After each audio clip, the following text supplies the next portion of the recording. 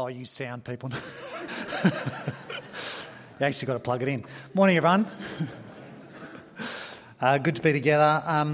Amid all the wonderful news of things that are going on, I have some sad news. So Alison Phillips and Rose's mum has gone to be with the Lord, which is sad news, always grief, but also wonderful. She knew the Lord. She's with him now. Her suffering has ended. She's a woman who, I was chatting to Anne, and she's a lady who grew more beautiful as she grew older, more in love with the Lord and a light for him in the world. Part of our church for many years, and so sad but wonderful. Funeral details will follow and be confirmed, but please do be in prayer for Anne and for her extended family, which are all here with us. So let's pray now for them and for as we engage with God in his word. Let's pray. Oh, Father, we are very aware of our frailty as human beings, and that death is so very, very close to each one of us. Thank you so much for Alison's trust in Jesus alone as her saviour. And so we are confident that her eternal future is secure. Please, Father, strengthen our hope. Please comfort Anne and the rest of the Rowe family with your precious promises. And Father, thank you so much for the example of the Apostle Paul. Please now give us insight into his heart and motives and the essence of who he was and how he lived, so that he might be a model for us in how we are to live our lives. And we ask this in Jesus' name. Amen. You know how sometimes in some movies the main character has a personal theme song? So every time they come on the screen or when the action starts to escalate, their theme song plays. And if it's a good personal theme song, it just captures them. It just is them. It just captures the very essence of them. Now I'm going to do something very, very risky right now, and so I need your help. I need you to look after me in this, because otherwise I'll be embarrassed. I'm going to hum a couple of theme songs, and you're going to tell me whose personal theme songs these are. All right? Can you do that? All right, let's give it a go. Here's the first one. Da da da da da da da da da da da da da da da. Who's that? Harrison Ford. Indiana Jones. Harrison Ford plays Indiana Jones. And it's a good one, isn't it? Because it captures that sort of adventure, excitement, triumph, a little bit of scallywag, naughtiness. It's a good one. It captures him in that movie, I reckon. How about this one? Da da da da da da da da da da. Da da da da da da da da da da. Who is that? Darth Vader. And I just think that's the best one, isn't it? It's the very essence of Darth Vader in that song. Dark, evil, foreboding. What about the Apostle Paul? Now, I don't have one for him.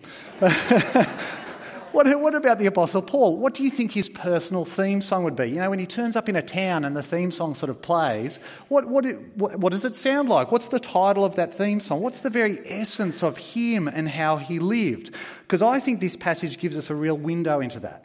Opens the window into his very heart, his very motives, and the very essence of him and his life. And I think there's four key elements that I want to pull out, that if you look at each of these, you place them together and you think, that gives us a sense of him. That helps us to understand and hear the theme song. So that's what we're going to do together. Look at these four elements. The first element is this. Paul persisted with people who caused him pain. Paul persisted with people who caused him pain. See, if there was ever a church that Paul would have been justified in just walking away from, just writing off, it was the Corinthian church. Was there ever a church that caused Paul more pain than the church in Corinth? Think about the church with me. This was a church that was very sexually immoral.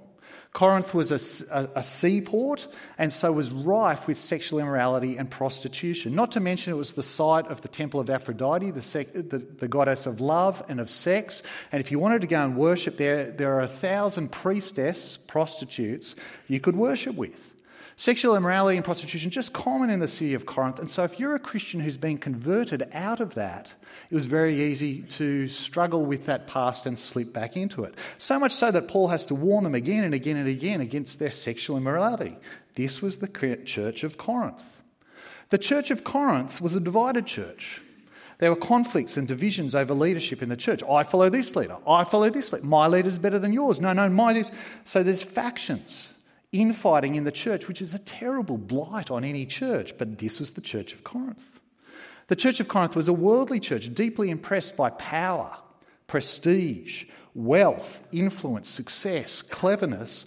They were a church that was caught up with the superficial and the worldly and was largely losing touch with God the Son, who came in weakness, who died in shame and humiliation in order to save them. But this was the church of Corinth. The Corinthian church was a church that had begun to accept a false gospel. So false teachers, false apostles had arrived and had taught a different Jesus, of a different gospel, a different spirit, and the Corinthian church had accepted it all easily enough. This was the church of Corinth. And in all this, the way they treated Paul must have hurt him very, very deeply. See, Paul's their spiritual father. He's the one who has brought them to birth by sharing the gospel with them and seeing them come to faith. He's the one who has raised them as infants, as new believers. He visited them and wrote to them again and again and again in order to encourage them to keep faithfully following Jesus and staying on track. He cared for them, worked for them, agonised over them, because like a father, he loved his child. And yet despite all this, they treated him so badly. They doubted him. They thought so little of him. They started to turn away from him as God's true apostle to the false. They disrespected him. And so the Corinthians have effectively forced Paul into the muck of worldly boasting in order to grab their attention and shake some sanity back into them. They forced Paul to speak their ugly language of boasting in order to get through of them. Though as we've seen over the last few weeks, even as he boasts with such mocking irony that he anti-boasts and shows the only thing he wants to boast in is the Lord Jesus Christ and his weakness, which displays the Lord's power even more so. But this is the position the Corinthian church have put him in. They've been so poor and so worldly in assessing leadership that have become enamoured with these super apostles and thought so little of him. And so in verse 11, Paul writes, "I have made a fool of myself, but you drove me to it. I ought to have been commended by you, for I'm not in the least inferior to these super apostles, even though I'm nothing." The Corinthian church, who should have commended Paul, instead have driven him to boasting to show that he's not in the least inferior to the super apostles, which he needs to do so that the Corinthians are not drawn away to a different gospel and lose Christ altogether. And he wraps up this whole section on boasting by saying, verse 12, "I persevered in demonstrating among you the marks of a true apostle, including signs, wonders and miracles. How were you inferior to the other churches except that I was never a burden to you? Forgive me this wrong. You should have commended us as true apostles because we demonstrated all the marks of a true apostle amongst you. Among them we did signs, miracles and wonders. Have you forgotten that we did those amongst you? That's what Jesus did, do you remember? They accredited him as the Messiah, signs, wonders and miracles. We did those very things and they accredited us as true apostles as well. And we did those things amongst you in the context of persevering in suffering. Another mark of a true apostle. Jesus suffered, we suffered. How did we treat you, Corinthians, as inferior to any of the other churches? Except this one thing, we didn't take money from you. We loved you enough not to take money from you. And then ironically he says, forgive me this wrong to love you so much. The Corinthian church forced Paul into boasting when they should have loved him and commended him, but instead of commending him, they didn't love him, he who loved them so deeply. And even worse, suggested Paul was financially corrupt. Flip over to verse 16. "Be that as it may, I have not been a burden to you. Yet, tricky fellow that I am, I caught you by trickery. Did I exploit you through any of the men I sent to you? I urged Titus to go to you, and I sent our brother with him. Titus did not exploit you, did he? Did we not walk in the same footsteps by the same Spirit?" Paul here again speaks about his financial integrity because there were some in the church of Corinth who were questioning it.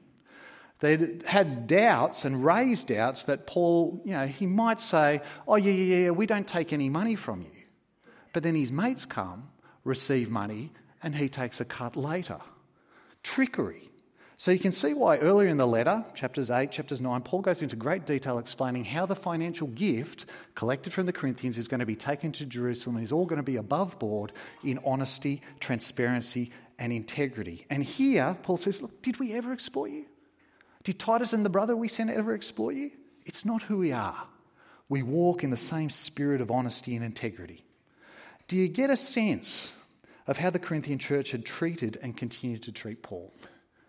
Years of coldness, years of suspicion, doubt, lack of confidence, lack of respect, failing to heed his instructions, even though this is the apostle of God. Years of pain, years of rejection, and yet in spite of all this, Paul doesn't write them off, yet persists with them in love. He continued and continued and continued to work for their spiritual good, to love, serve, care, do good to them. He persisted with people despite the pain they caused him. You know, people are a bit like coffee mugs. You carry around your coffee mug and it's full of liquid. And you can see the mug, but you can't see what's actually inside, what it actually contains. But then someone bumps the mug and the liquid that's always been there, always in the mug, spills out of the mug and you can see what was actually inside the mug. Same with people. You can look at people and just see the surface, but there's all this stuff going on under the surface. That's what's they're really like inside, what's really going on for them, but you can't see it on the outside, and often they can't see it themselves. And it's not until life bumps them that what was actually in there all along spills out.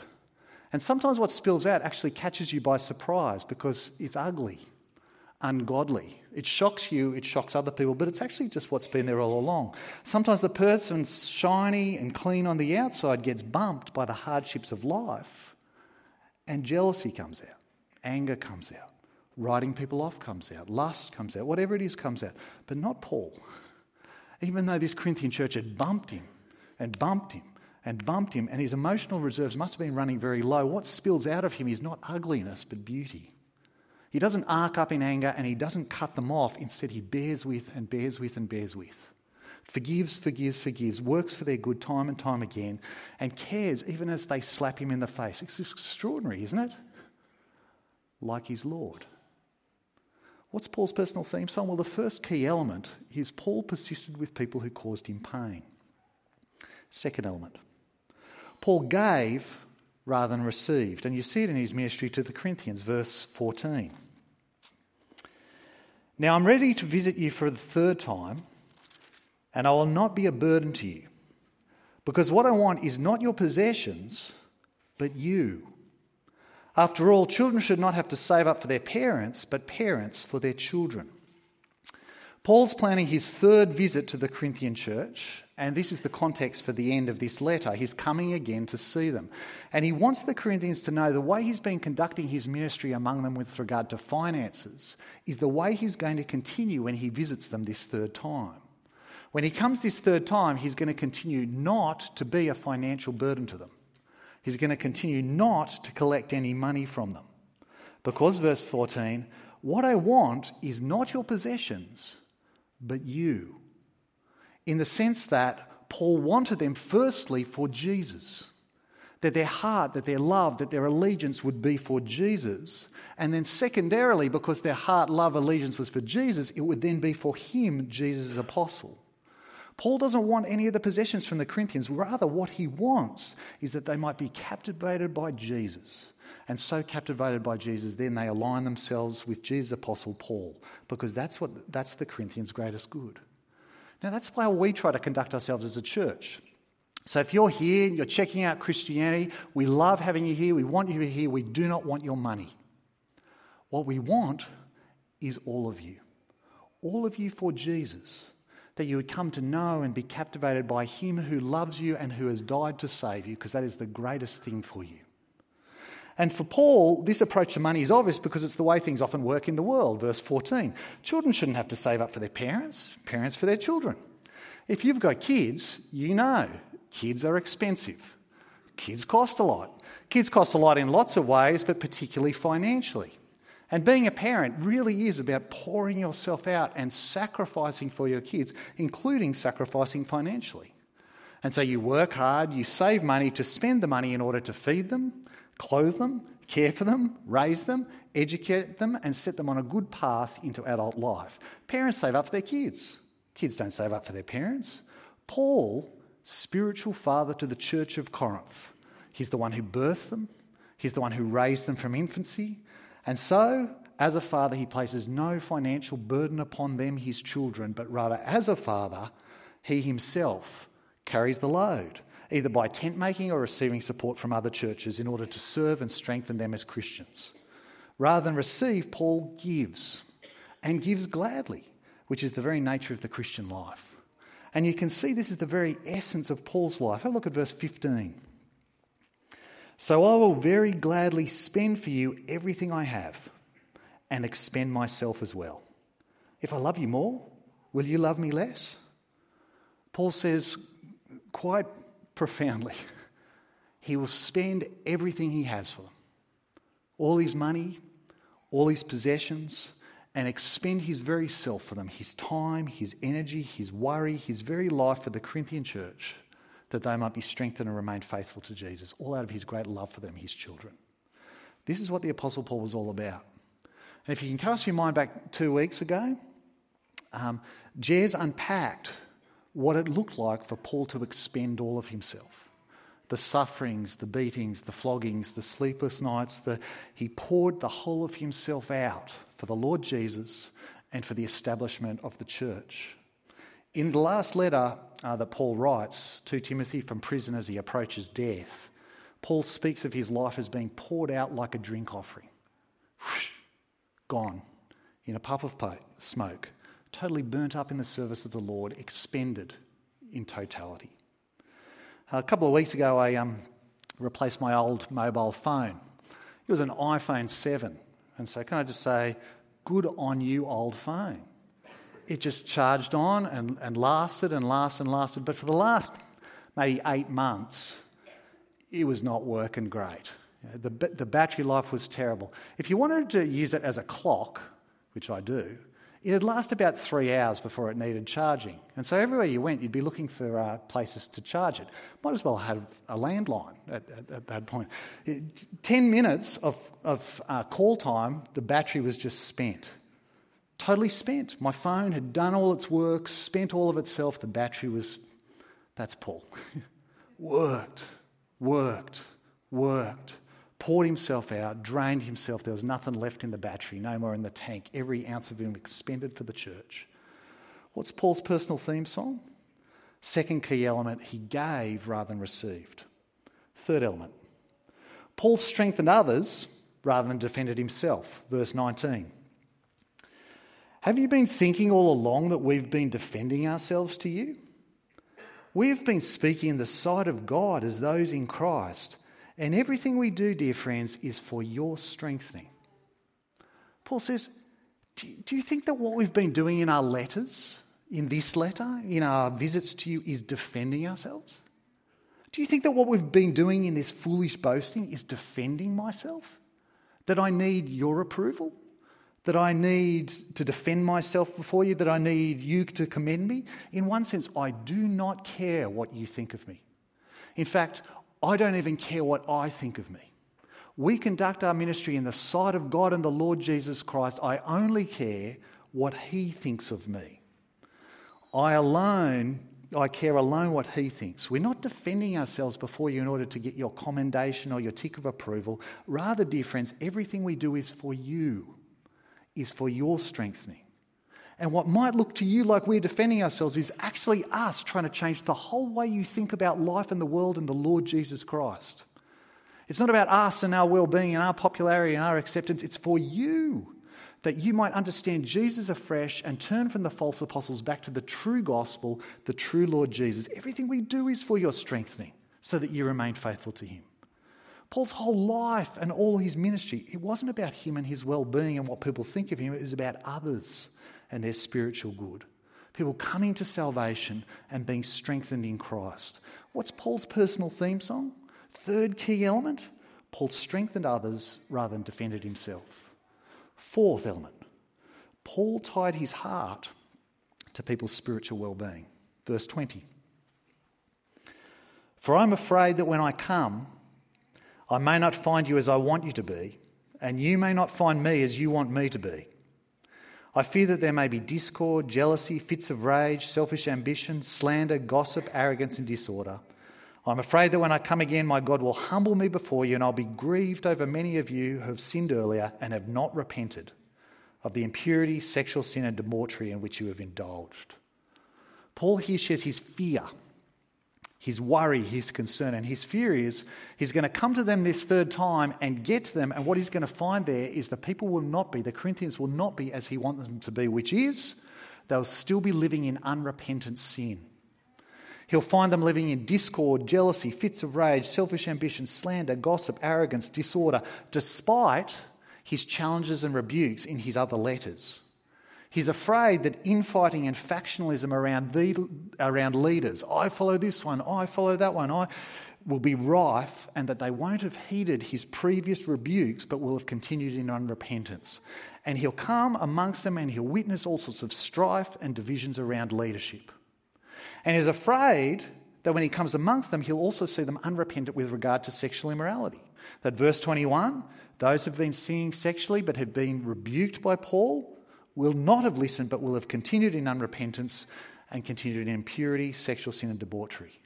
Paul's big fear, his big worry, is that the people in the church of Corinth will have continued in unrepentance before the Lord, rather than repenting, turning back to Jesus and receiving his forgiveness. Sinning, particularly in the realms of church division and sexual immorality, despite the warnings of Paul again and again, they will not have repented. That's what he fears he'll find when he comes amongst them. Afraid that they're actually denying Jesus' lordship over them. And so he'll be grieved and he'll be humbled before God because his work amongst the Corinthian Christians will have been a failure. And he's afraid that when he comes to them, not only will he not find them as he wants them to be, but they'll not find him as they want him to be. That is, he'll come amongst them bringing discipline.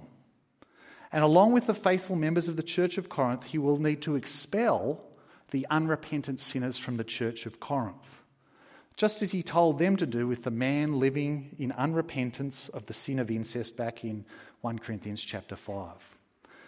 Can you see, though, in all this, Paul is not emotionally distant from the church of Corinth.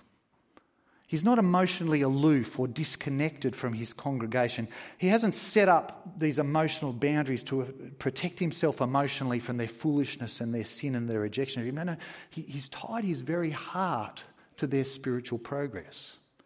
In some measure, he's bound up his emotional well-being with them. His fear, his grief are wound together with their progress in the faith, like parents with their kids. Have you ever been in a public place and you couldn't find your kid? Yeah. We're down at Terrigal where that little tiny little swimming pool. I'm not sure why it's so small, but that little rock pool swimming pool is.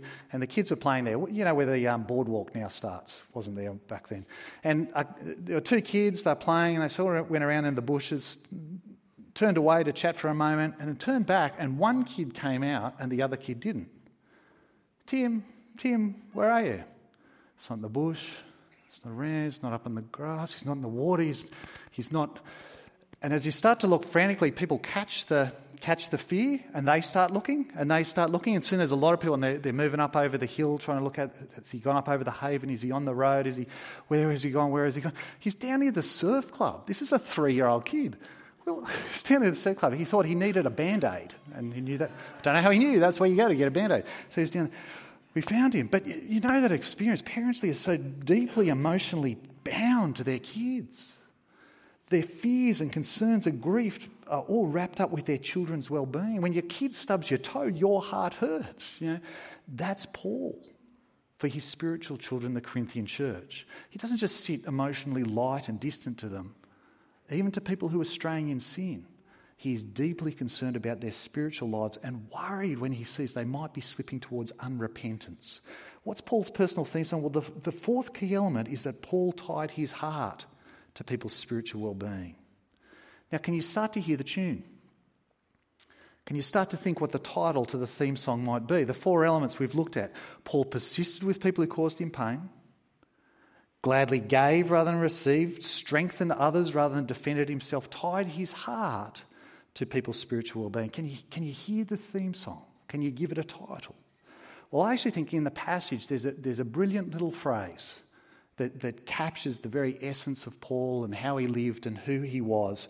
A little phrase that sounds to me like this could be Paul's theme song. It's the one I'd pick for him anyway. Every time he entered a town, every time he came into a village, every church he was ministering to, this is the theme song playing in the background. And I think the theme song is in verse 15, and it is, to gladly spend and be spent. Verse 15. So I'll very gladly spend for you everything I have and expend myself as well. Gladly spend and be spent. I just think that captures the very essence of the Apostle Paul. Now, in some ways, this is a theme song unique to the apostle. He was, after all, an apostle. In fact, he was a unique apostle, the apostle to the Gentiles. In fact, he was the servant of the Lord who was filling up in his flesh the sufferings of Christ for the church. Christ was establishing his church through Paul pouring all of himself out, suffering for the church. Paul had a very, very unique role in God's plan of salvation. And there's something unique about the extreme nature of Paul's sufferings and the way in which he absolutely spent everything he had for the church. However, as Christians, our personal theme song, though not played with exactly the same intensity as Paul's, should be played in harmony with it. I'm not Paul. I'm not an apostle. And so there's going to be significant differences between us and Paul's life, but our Christian life is to bear a very, very strong resemblance to the apostle's life, which is to the Lord Jesus' life. Same heart, same motives, same essence. And so our personal theme song will be in echo of Paul's, gladly spend and be spent. But doesn't this just massively clash with the theme song of our world?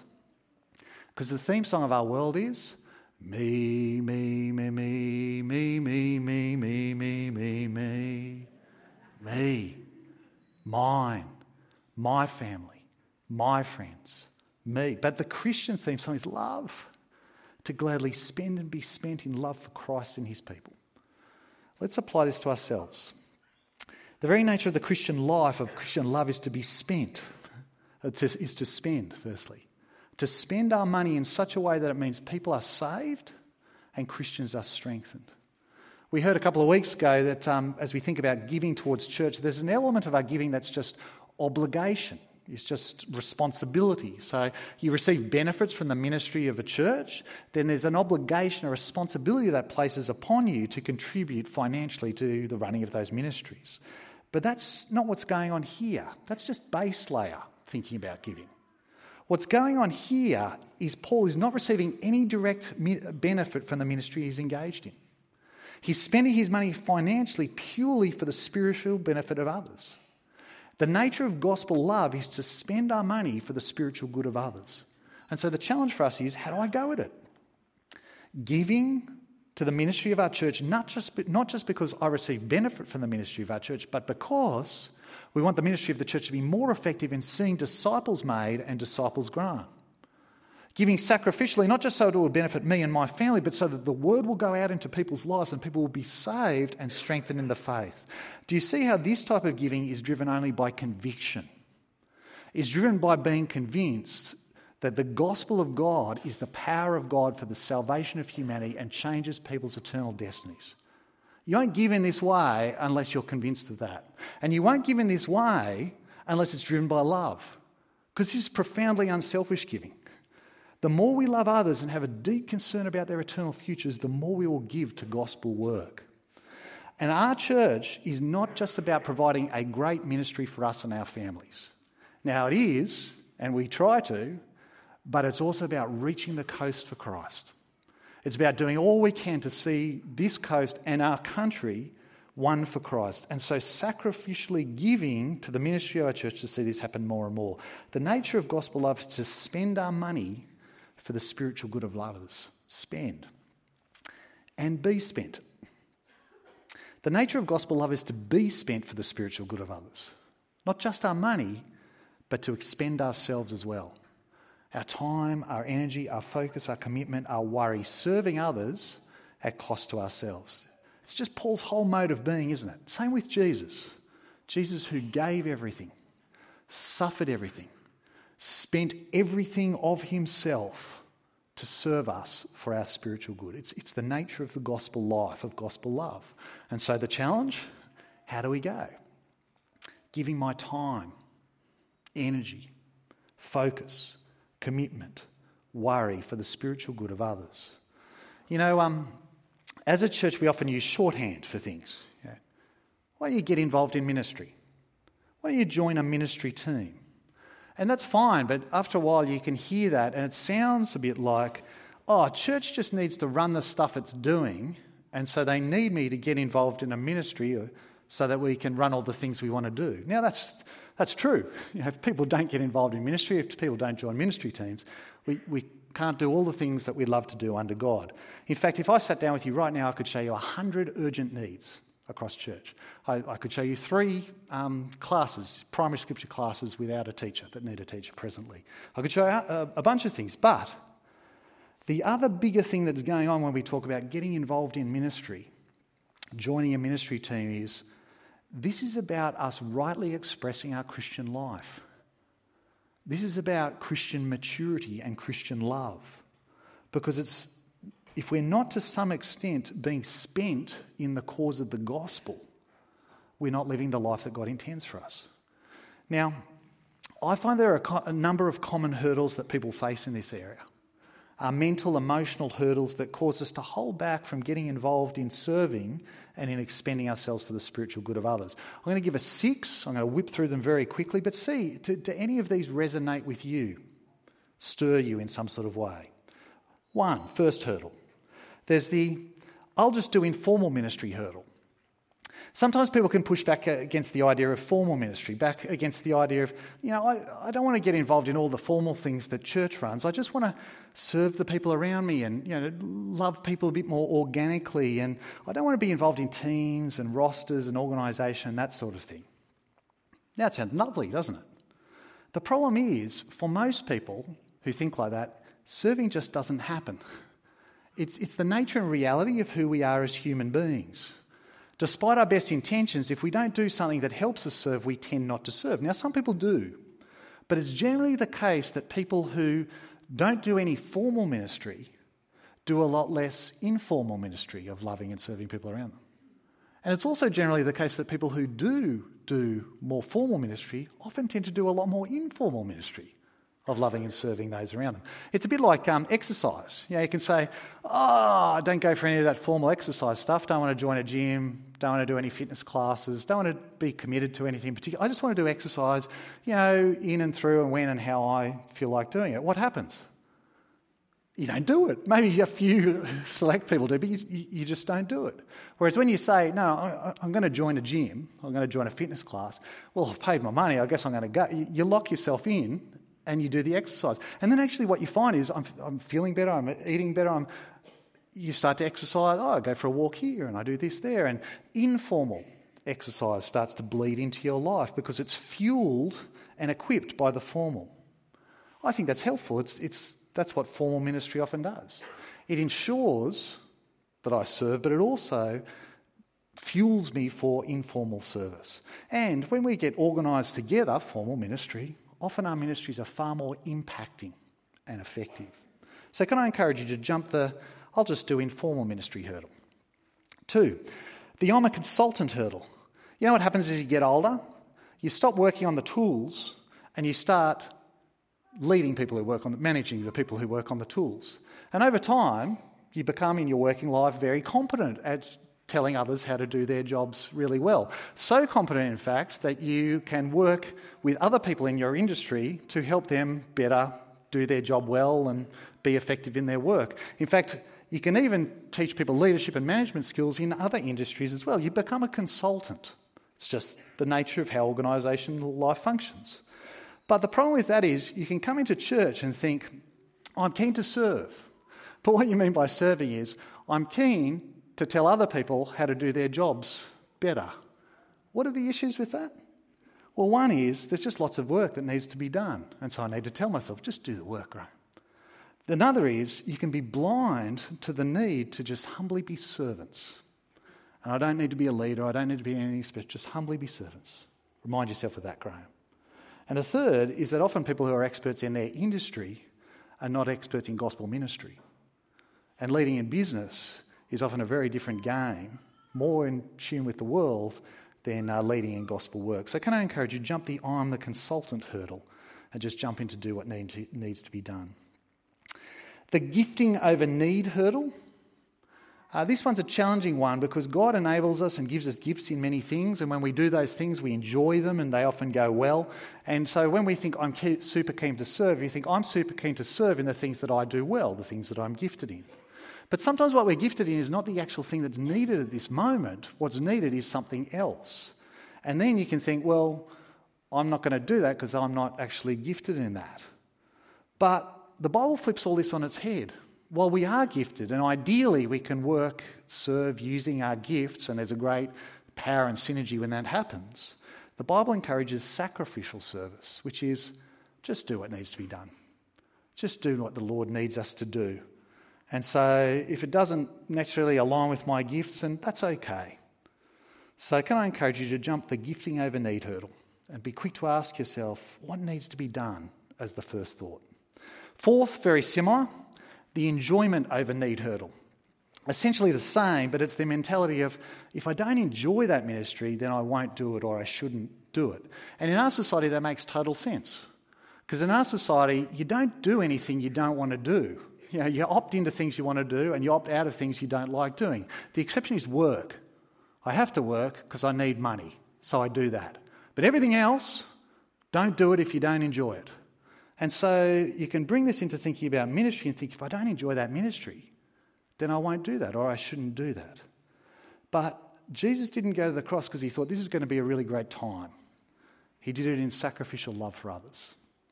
Fifth, that there must be heaps of people to do that hurdle. In a larger church, I just reckon this is a big one. You come and you look around and you go, look at all these people.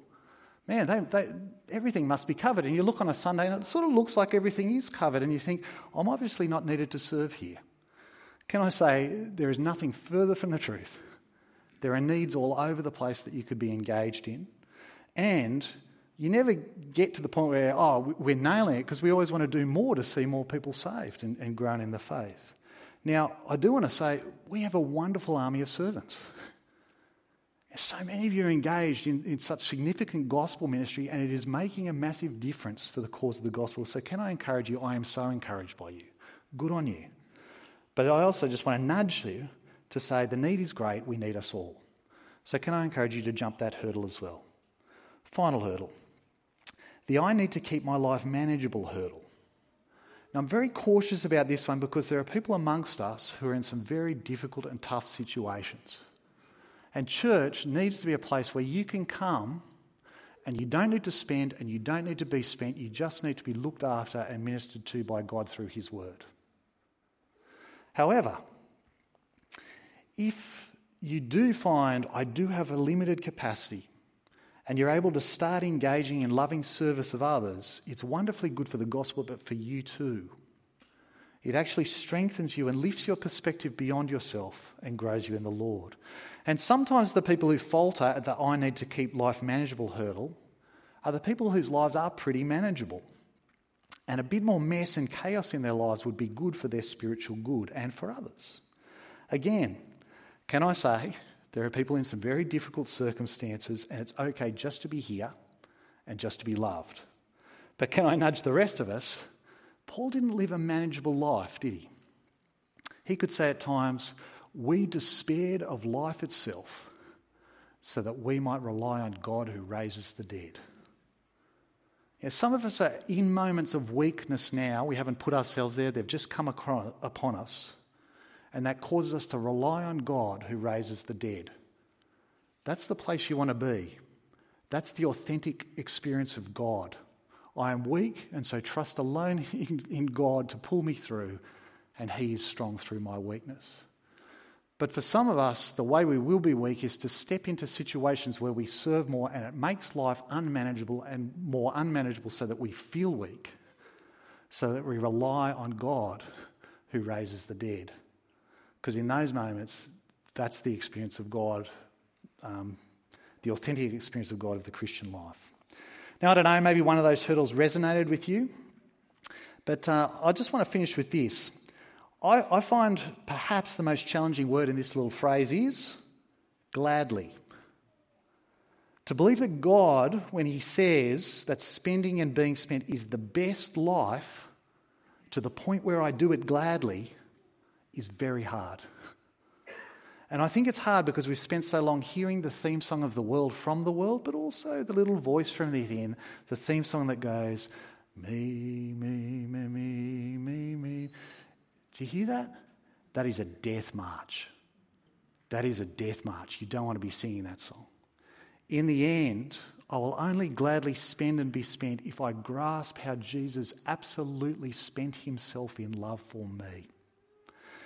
On your seats are these cards that Jamie mentioned, that Dave mentioned, and they're a possible way to respond to the challenge of today's passage. You can see the QR code there. It'll take you to a web page. The web page has a place where you can spend, give financially, or be spent. Ways you can opt into serving, or say you want to chat to someone about serving. So can I encourage you, we're not going to do that now, but you want to take that, you want to stick it in your pocket right now, take it home, pull it out, and take action out of love for the Lord and out of love for others. We're going to sing in a moment, but I'll just give you a couple of moments as the band comes up to think about how you might respond to this, maybe pray quietly, and then I'll finish by praying for us.